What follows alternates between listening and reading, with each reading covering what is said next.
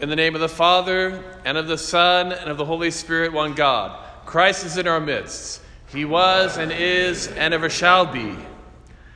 In this morning's parable that Jesus gives to his disciples, he is actually answering a question. And he is answering a question that he himself has given. And the question is, when the Son of Man comes upon the earth, what kind of faith will he see? And this particular parable is very interesting because while it's said to a group of people, it is actually said to the individuals. And so we could say that this parable is said to us individually, but also as a community, but especially to us individually. When the Son of Man comes upon the earth, what kind of faith will he find in us? And he gives us a hint by giving us this parable of what kind of faith is the good faith, the kind of faith that warms God's heart and draws us closer to his heart, and gives us standing, credibility, that is the ability to stand in front of God in the kingdom of heaven before his throne. One of these faiths in this parable does not accomplish that standing, and one of them does. Now, Jesus gives the example, this parable of a Pharisee and a tax collector standing in the temple. Now, to the ears of those living in the first century, hearing Jesus give this example, they would think, the person that's going to be the good guy, the one that's going to win in this parable, is going to be the Pharisee. And the one who's the bad guy and who's going to lose in this parable is the tax collector. But there's a twist, of course, so we know this, because Jesus presents the Pharisee. Now, the Pharisees were the ones that aimed to do everything right, that aimed to be experts of the law so that they can know what to do when it comes to doing everything right. And these are the ones that set their life to fulfill the law so that they can be pure and have standing before God. And so the people would say, this Pharisee, he is the righteous one. He is going to be the one that has standing. He is the one who's seeking and has sought for a long time in his life to be pleasing to God. But there was a flaw in his way of praying, because it says even in this parable that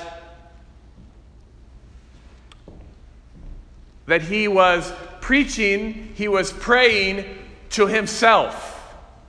He wasn't actually talking to God. He was not actually repenting before God. He was not actually offering a sacrifice before God without stain. Because St. Cyril of Alexandria, one father says that even if we offer the best sacrifice, that if it comes with pride, and it comes with arrogance, and it comes with putting down and looking down upon our brother, that sacrifice has a blemish and is not worthy of being brought to God. In fact, it actually displeases and angers God. St. Cyril gives a very, very picturesque analogy of what this means, another analogy. He says, when we go to pray before God and we offer our prayers, it's like this sweet bottle of perfume.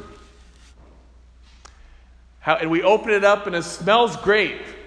But then if we show our pride and our arrogance, especially, and this seems to be this Pharisee's biggest sin in this parable, that he judged and condemned another person, even the tax collector, the one that society looks down on and despises. St. Cyril said it's like getting this perfume, this bottle of perfume, and pouring cow dung inside of it. It ruins everything. It makes our worship useless and in fact harmful to our own souls and to the souls around us. Now Jesus presents the tax collector, who is the thief, the one who shakes down his people, who blackmails them and takes their money more than the taxes that he should be collecting and looked down upon. This person merely came into the temple, and he could not even come to the front of the temple. He had to stay in the back. He could not even look up to heaven. Sometimes when we are in front of a judge and we know we're guilty, the best thing to do is not make eye contact with that judge.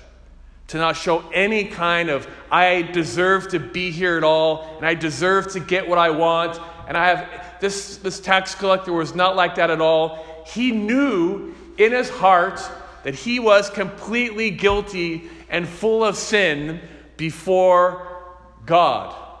And he was humble. It says he beat on his breast, the most intense sign that someone is truly mourning inside of their souls and their minds.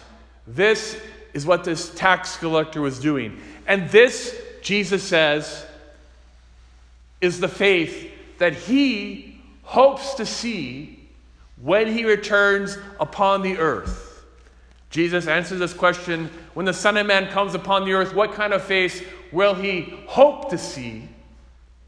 And it will be this kind of faith.